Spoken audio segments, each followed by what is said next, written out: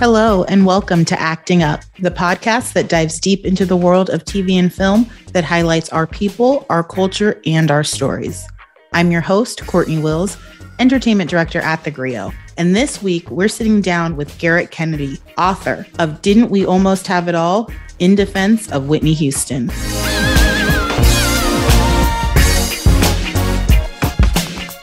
I'm so glad that we get to talk about this book today, and it feels so appropriate to kick off Black History Month with the examination of a life and a career that has made such a huge impact on our community, had such a huge impact on how Black folks, Black music, Black women were looked at, thought about, utilized in the entertainment industry and beyond. And I know that Whitney Houston's contribution to the culture is really one that we're just now starting to tap into. And now there's been some time. It's been almost 10 years since her tragic demise. And we have this beautiful book from Garrett Kennedy, Didn't We Almost Have It All? In Defense of Whitney Houston. And it is so impressive and really quite unique. The book has a foreword by Brandy, and it is really touching.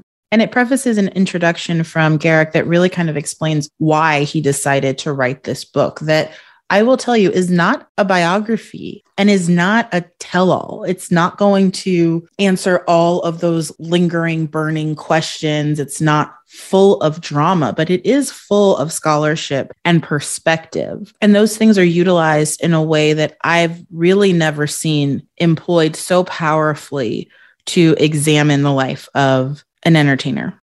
He says it very clearly in the intro that if you're looking for a straightforward cradle to grave story, this is not the book for you. It's not a collection of anecdotes from her inner circle, and the answers to all the lingering questions of her fall are not inside these pages. What you are about to read is a roadmap of memory, shame, loss, and love. This is a celebration of all that Whitney was and all that she was never able to be, as well as an interrogation of who we were when she first came to us and what we did with the Whitney we were given.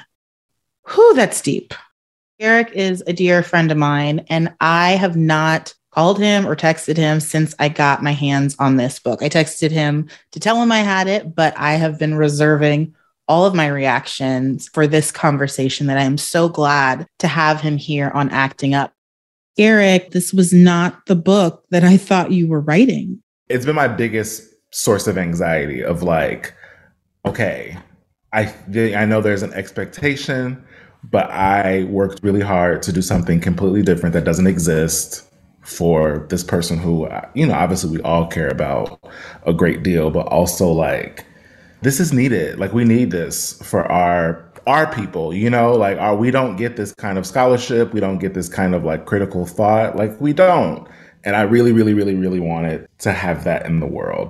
I thought that your approach to this book, to talking about a celebrity and contextualizing their career was so innovative. How did you come up with that? This book is so brilliant. It is so beautiful. It feels to me like a collective apology that I think we all owe her. I think the circumstances of Whitney's tumultuous personal life and her tragic death make it difficult to kind of know where to file her in your brain now. Like it makes it difficult to understand where to put her now, how to look at her now. And this felt like a really great guide to how to look at this career, how to examine this life and what to take from it. And also what we as a public, as fans, as critics contributed to it. And that was so important. And it was also like me working out my own grief, and also not just my own grief, but my own guilt, because I think there is a way in which we inadvertently are all complicit in how we treat these people because of, it's coverage, and people are talking about it. And so we do have to write about it. But I do think there's an element where like, there's been times where it's felt cruel. And, and I thought so much about, that last tour that she had and like having to write a piece about, it's like, it's a news story, right? And it's, people are booing and they're asking for their money back and this whole thing. And that's news. It's huge news, but it's also somebody at a really low point. And so that sort of dance that you do where culturally it was a joke. So you make jokes, you make light of it, you do the whole thing, you're pithy, your voice, all these things that we're supposed to be, right? Because it's what's going to drive in the traffic. It's what's going to get it. It's going to get the clicks and whatnot. And just the level of shame, I think I felt about how so many of us, some intentional, some it was just how we were. It was how we write about people. It was how we spoke about people. It was how we talked about people. So it was all of those things that I also was trying to work through as well, and kind of honor the fact that we've all changed, but we only changed because we lost all these people. And that's a really complicated thing to acknowledge. At the same time that we got the tragic news that Regina King had lost her son, Ian, to suicide. And all of the emotions that I was going through reading this book and reliving that time were, really front of mind when I even started thinking about how to cover that and how to digest that. And wow, I was really upset that on the day that she found out this horrific news about her son, she basically had to go to work to issue a statement, to respond to a report that we really shouldn't have had yet. It wasn't our business yet. She didn't tell us this yet. He was not a public figure. I don't feel like we're entitled to that. I don't think that she owes us that. I just hate sometimes the place that we're in right now. It's like sometimes the relentless desire to be first kind of negates any semblance of like human decency that people have. And to see, I think, what I struggled with that story in particular was to see one of our own, sort of not only break that, but also celebrate with glee. Like, we had it. And like, why are you upset with us for having it when you're not upset, with TMZ for breaking, Bob Saget's passing? And it's like, well, it actually is different, unfortunately, because this is the child of a celebrity. So one, it's not the news the way that you think it is, but also there is, at least I know I learned it, but there is a practice around suicide and how you report on that. And I understand that we are in a time where and we've been in this time for a long time, where there are, folks who have the same level of access, right? But they might necessarily have the same tradition, the same ethics, the same, practices around, how they do these things. And it doesn't matter to most people at home reading this because they see it all the same. So it becomes a hit for all of us when these moments happen. And it really, really, really pained me to see, that be a Black writer, a Black outlet, write that and then not understand, we're not saying, yeah, you're wrong, but this is why we're saying that you're wrong. And it's this thing of, it became this fight against, why do you only do this to Black media? And it's like, you're missing the conversation. It's so cruel in a way that I think, this just where we've arrived to with social media has just desensitized us in a particular kind of way. And I know the pandemic has played a really big role in that, but it felt like the Twilight Zone to watch this conversation play out and so many people not understanding why we felt let down by this. To me, it felt just as awful as Kobe in TMZ. And it's just like, there is no reason why anyone should be finding out through a news report, and I get it, obviously that's, sort of a different kind of situation because I'm quite sure Regina knew before this, but she wasn't ready for us to know. She wasn't ready. She didn't tell us. And she didn't tell us. And that was her right. And that was her business to tell us because this is her child and her child is not a celebrity. Your book did such a tremendous job of pointing us to really impactful moments that she had, whether in her personal life or on the charts, and frame it in terms of what was going on in the country and in our community. I think that made this into a real, talk about Black History Month. You go so deep, so effortlessly. Like, really? Are we talking about, like, the Great Migration in the same line, and it makes sense? It really does. Yeah. How did you come up with this approach? It's so innovative.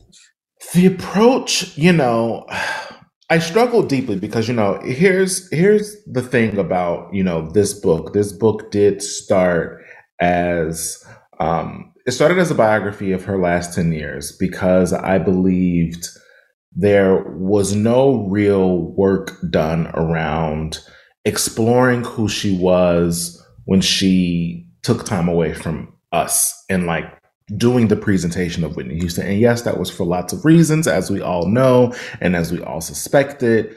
But I was really intrigued by that. I was intrigued by her, living in Alpharetta and like having this quiet life. But although, I mean, as quiet of a life as Whitney Houston was able to have, right? In the early 2000s. And as I started reporting that book out, there was really kind of like two big questions that I had. One of those was, God, I really wish that like one day we'd hear from Robin, like just directly, like not someone else, not Rosie O'Donnell outing their relationship or whatever, which, sure. But I really just kind of wanted it to come directly from her because I felt she owed that to herself.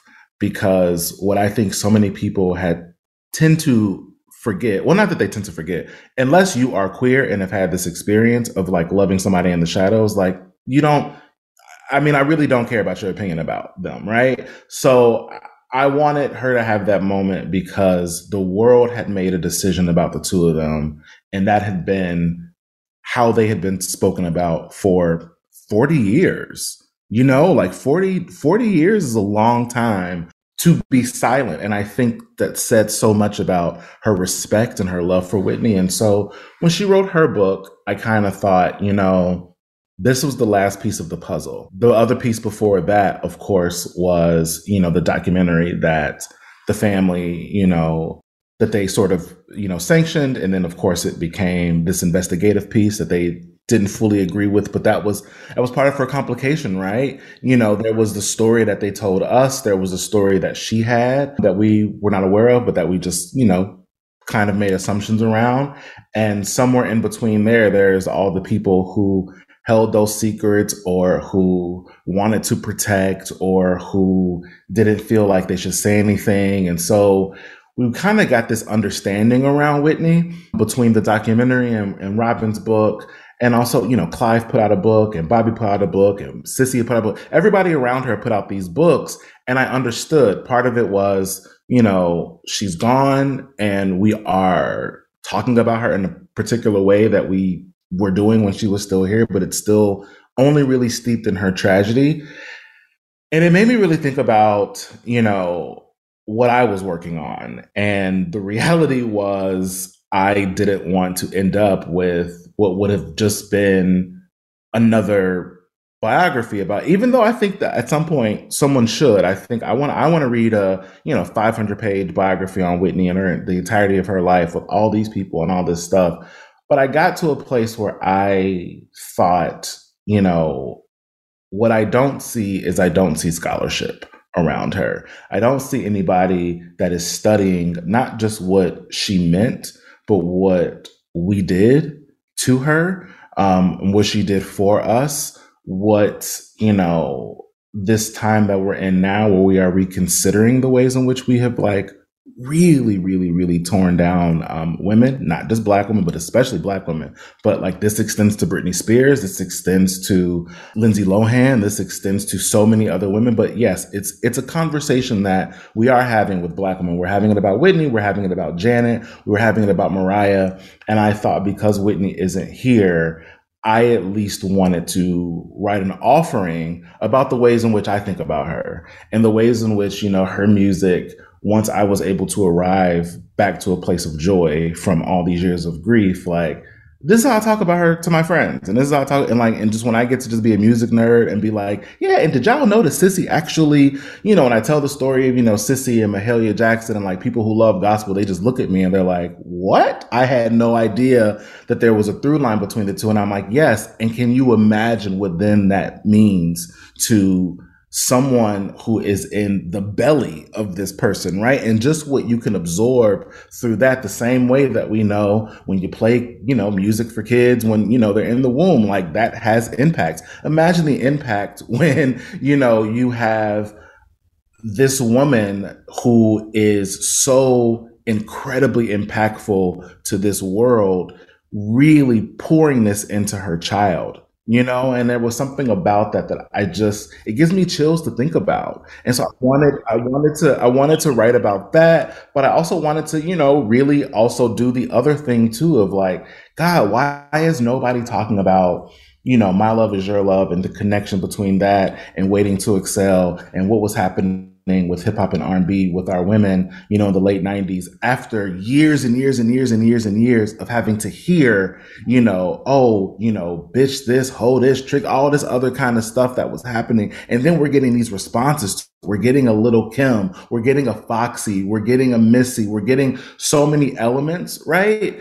And how that then played into what Whitney did. And I thought that was so incredible. And I wanted to explore that the same way I wanted to explore how awful it was that, even in this current era, after we've had all these conversations, Kanye will still make a decision of, well, let's put this photo of, the drug den, quote unquote, on the cover of an album for shock value. And just the way that our relationship with Whitney is still really rooted in tragedy, in her tragedy, but also in our judgment of it.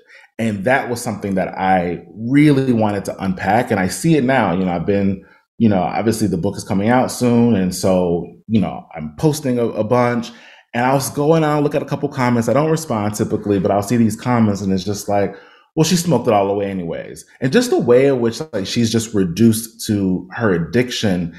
And it's this thing that I truly in my heart of hearts believe, if Whitney was a white woman, we would not have treated her this way with her addiction.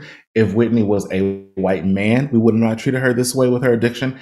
If she was a Black man, we would not have treated her this way with her addiction. There is something about the way in which Black women continue to be treated in this country. Yes, it's a global issue, but there's something really specific about in America, because it's kind of twofold. It's coming from all sides. Our community, we do it. Outside of the community, we do it. There was just all these layers to it that I thought was so worth unpacking, and also really just kind of like doing the uncomfortable thing of like holding a mirror up as you're writing and being like, this is just what it is.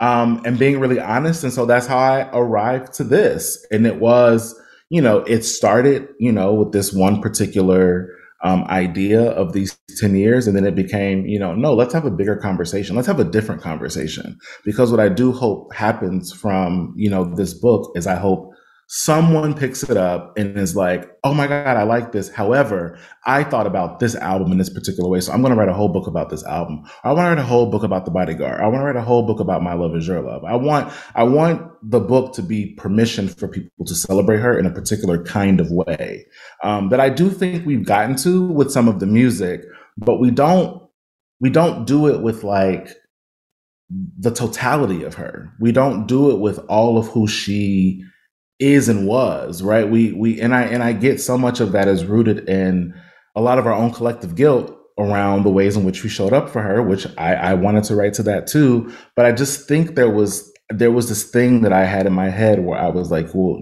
Garrick, maybe you have to just give people the permission to think this way. And so hold their hand and walk them through it, even when it's going to be really uncomfortable, even when it's going to be, hey, we were awful. You know what I mean? But even when it's those moments of, she was awful. The things she said about Robin, they were not great, but it was out of defense. And I don't excuse it. I don't let her off the hook the same way I don't let her off the hook for, other particular things. But I also want to have the reminder of seeing it in another way. There were so many incredible chapters, which I love that you named after song titles. That was really cool. I think my favorite one was Miss America the Beautiful, the burden of the national anthem and the politics of Whitney's Blackness. That hit me so hard because I feel like when I look back for the longest time, she was so like the most acceptable Black woman. Like I remember going, I don't know what grade I was when Bodyguard came out, but it did something to me that the white hunk Kevin Costner saw her as desirable when I went to my predominantly white school and had never seen a white guy attracted to a Black woman. Like at the time in what the 90s, like that felt big. It felt like white people are calling her pretty. I knew that like my dad thought Whitney Houston was pretty, but I didn't think that his dad thought she was pretty until I saw The Bodyguard. And just in my like little, you know, mind, even that made an impact. And for her to have met such disrespect, I think the disrespect that like you just highlighted has, you know, come to be expected for Black women. Like it didn't even matter that she was working so hard to live up to these standards that made her an acceptable representative, the most acceptable representative. It still didn't do shit. It didn't do anything. And I mean, I did an interview a couple months back. It was like public radio in DC. And I got this DM from this woman, and she was white. I only know she was because she started off with "I'm a white woman," but she started off like I'm a white woman, and I was so disgusted by your conversation today. How dare you say that Whitney Houston faced racism? She was the most beloved woman on the planet. And she just kept going on and on and on about how no one ever saw her color in the whole, you know, and those are my favorite words when it's like, no one ever saw color. I don't see color. I don't do that. And it's just like, I want to just push back on you right there because you say that lets me know that actually you do.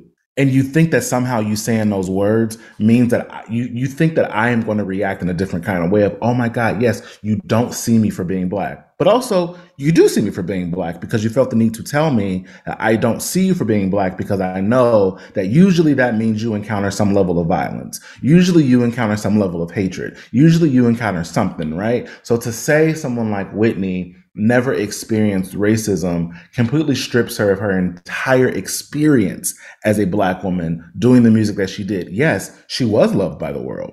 Absolutely. Of course. But you are lying to yourself if her story is not rooted in racism, if the ways in which she was treated is not rooted in racism. You were completely lying to yourself. And I get wanting to be able to say something like that about someone like that because they was so beloved.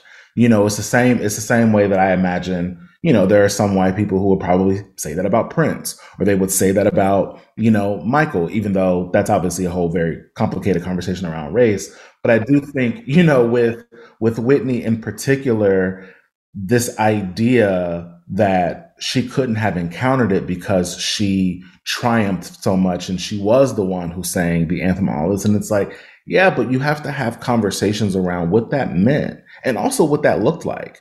And frankly, the price she paid for it. You know, I think back to, you know, a lot of the interviews that I went back to, the television stuff, because again, that was the era, right? You knew when you really wanted to know what was going on with celebrity, you had to be in front of your TV for that big sit down with a Katie Couric or a Diane Sawyer. You know what I mean? Like you that was the moment. And to look back on these moments, and I love the fact that, you know, Britney Spears is in this moment where she's reminding these women, like, you were awful to us. So I went back to this Katie Couric one, you know, and again, as a kid, I didn't see it this way because I was young, you know, and also we didn't have the internet in the way that we do. We didn't have social media the way that we do. So we weren't constantly being educated by other people who were very smart, being like, well, actually, that's probably kind of fucked up. You know what I mean? If you watch this thing on TV, there was all the discussion on the radio the next day was all the hot sound bites. But to go back and look at these interviews now, they made me so uncomfortable. You were forcing her to answer. So, you know, why did you choose a man like Bobby? And why couldn't it have been someone else?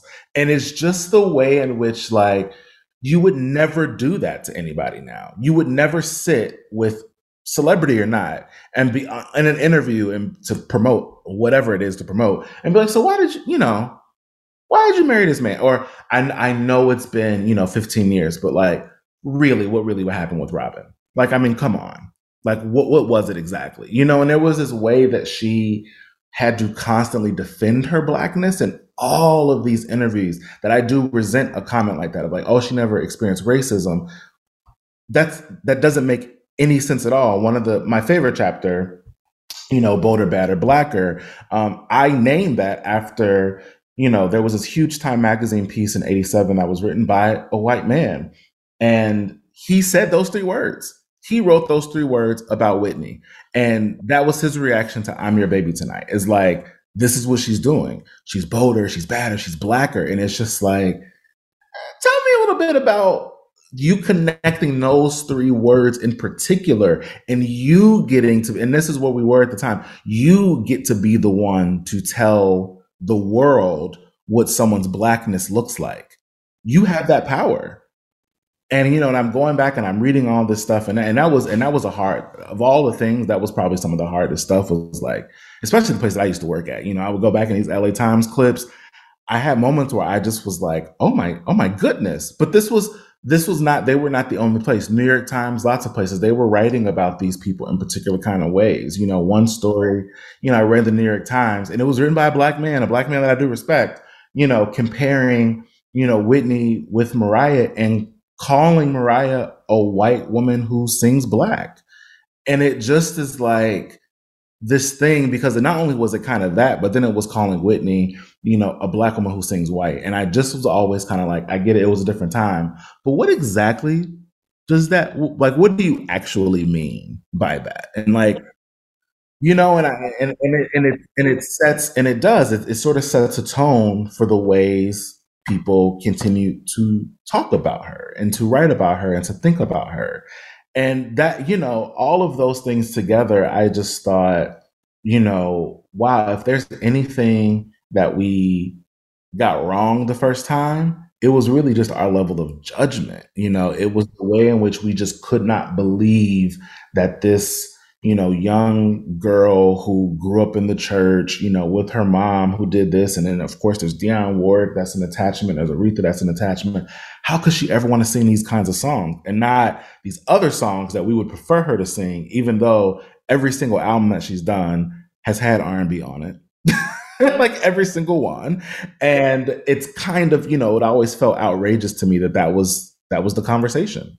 I could talk to you about this book forever. I'm so sad that I have to let you go. I really have 2 more questions, but okay. I found one discrepancy. I will tell you early on in your intro, you're talking about every time someone who knew you were writing this book asks you about this book, they ask the same 3 questions or one of these 3 questions. But I contend that is a lie because I seem to remember I cannot recall the exact event we were celebrating, right? No, we were at something, but you're not included in that. Okay, because I remember the question I asked you. Do you remember the question that I asked you about this book? I'll remind you. I said, Garrick, do you think that Pat Houston is the villain? Yes. Or is a villain in Whitney's story? Can we even trust what we think that we feel or what we think that we know? Can I trust this weird feeling that I have that woman hurt this woman, when you really look at something like your book and realize that we really did never know anything? Yeah. And that's what I've sort of always kind of felt about the way, of course I'm online a lot. So I do see how people, think about Pat and talk about Pat. And, the conversation that I had with her really kind of helped me really understand like one really, really important thing, which is like, as close as that relationship was, as long as she was in the mix, there were things that Whitney didn't tell her. And so when your job is one of protection, but also it is, one where, frankly, now that Whitney is not here, you do kind of have to be the one to manage, this estate and manage all of it. There's going to always kind of be a relationship that people are going to have to that, because it's the person who's in charge. So if there is a hologram that people dislike or a dance remix that people dislike, it's easy to say, oh, there's Pat, doing this thing. But, the thing that I thought was so interesting with Pat that doesn't really get explored, and I felt this kind of the same way with Robin, was that these are Black women that's helping build this person and manage this person. And you don't really get to see that. I mean, Pat is one of few people, with a legacy artist. And I get it, there's a relationship, by marriage there, but it's still this sort of level of, I don't know the word. I guess power is the right word, but it's sort of like this thing that you don't really get to see, which is it's your family. You know what I mean? It's they are kind of the ones that's trying to help protect it, trying to help do the whole thing. And I can imagine what that felt like when there were complications or when there was, challenges when they're, within a career or in personal life, and what that must have felt like and looked like. And, we're never going to know. I mean, I think unless Pat decides one day to write a book or do a whole interview, that we're not going to know an extent in a certain kind of way. But yeah, it's one thing that I always, at least, I push back on because of the reality that we don't know. But I do think in my heart of hearts, I think that she is somebody who has introduced harm or is trying to introduce harm. I don't believe that. I don't believe that, because I still tend to believe, Whitney could have made a different decision if she felt a different kind of way. And she didn't. Pat was her ride or die. You know what I mean? And I think that's a lot of us, with certain family members, that's our ride or die. And it's hard because it's she is someone who, when she passed away, there was so many questions and, worries around the estate and, her financial affairs and all of this. And so, Pat was really stuck in this position that is unkind to be in, which is rebuilding and all of this. And also our opinions, and we do have a lot of them, and they are mighty, It's funny because that was my question, obviously, when I hadn't read the book months and months ago. But now that I have read the book, I care so much less about the answer because I feel so unentitled to my judgment on anybody that has to do with this. The judgment, my opinion on it is so much less important than my feelings about it.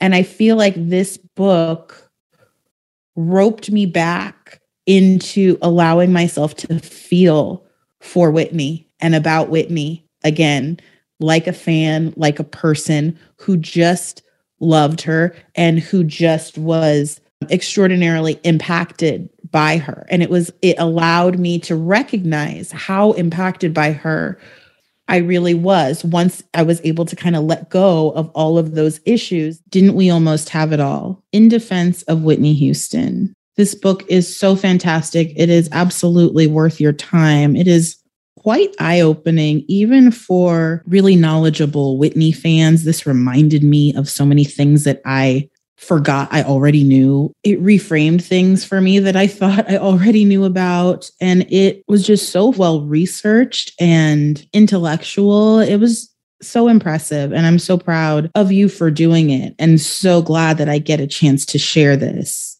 This book did such a great job of contextualizing Whitney's career and the impact that she had, of where we were as a society, as a community, as we were consuming it.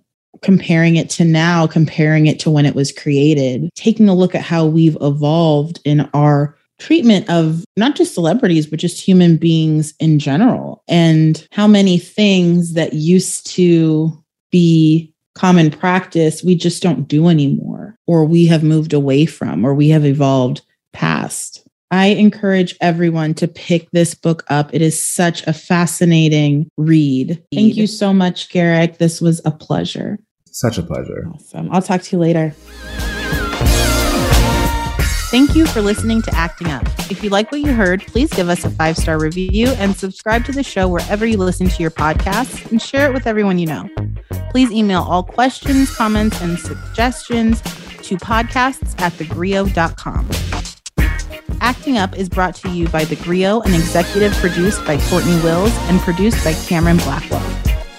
For more with me and Acting Up, check us out on Instagram at actingup.pod.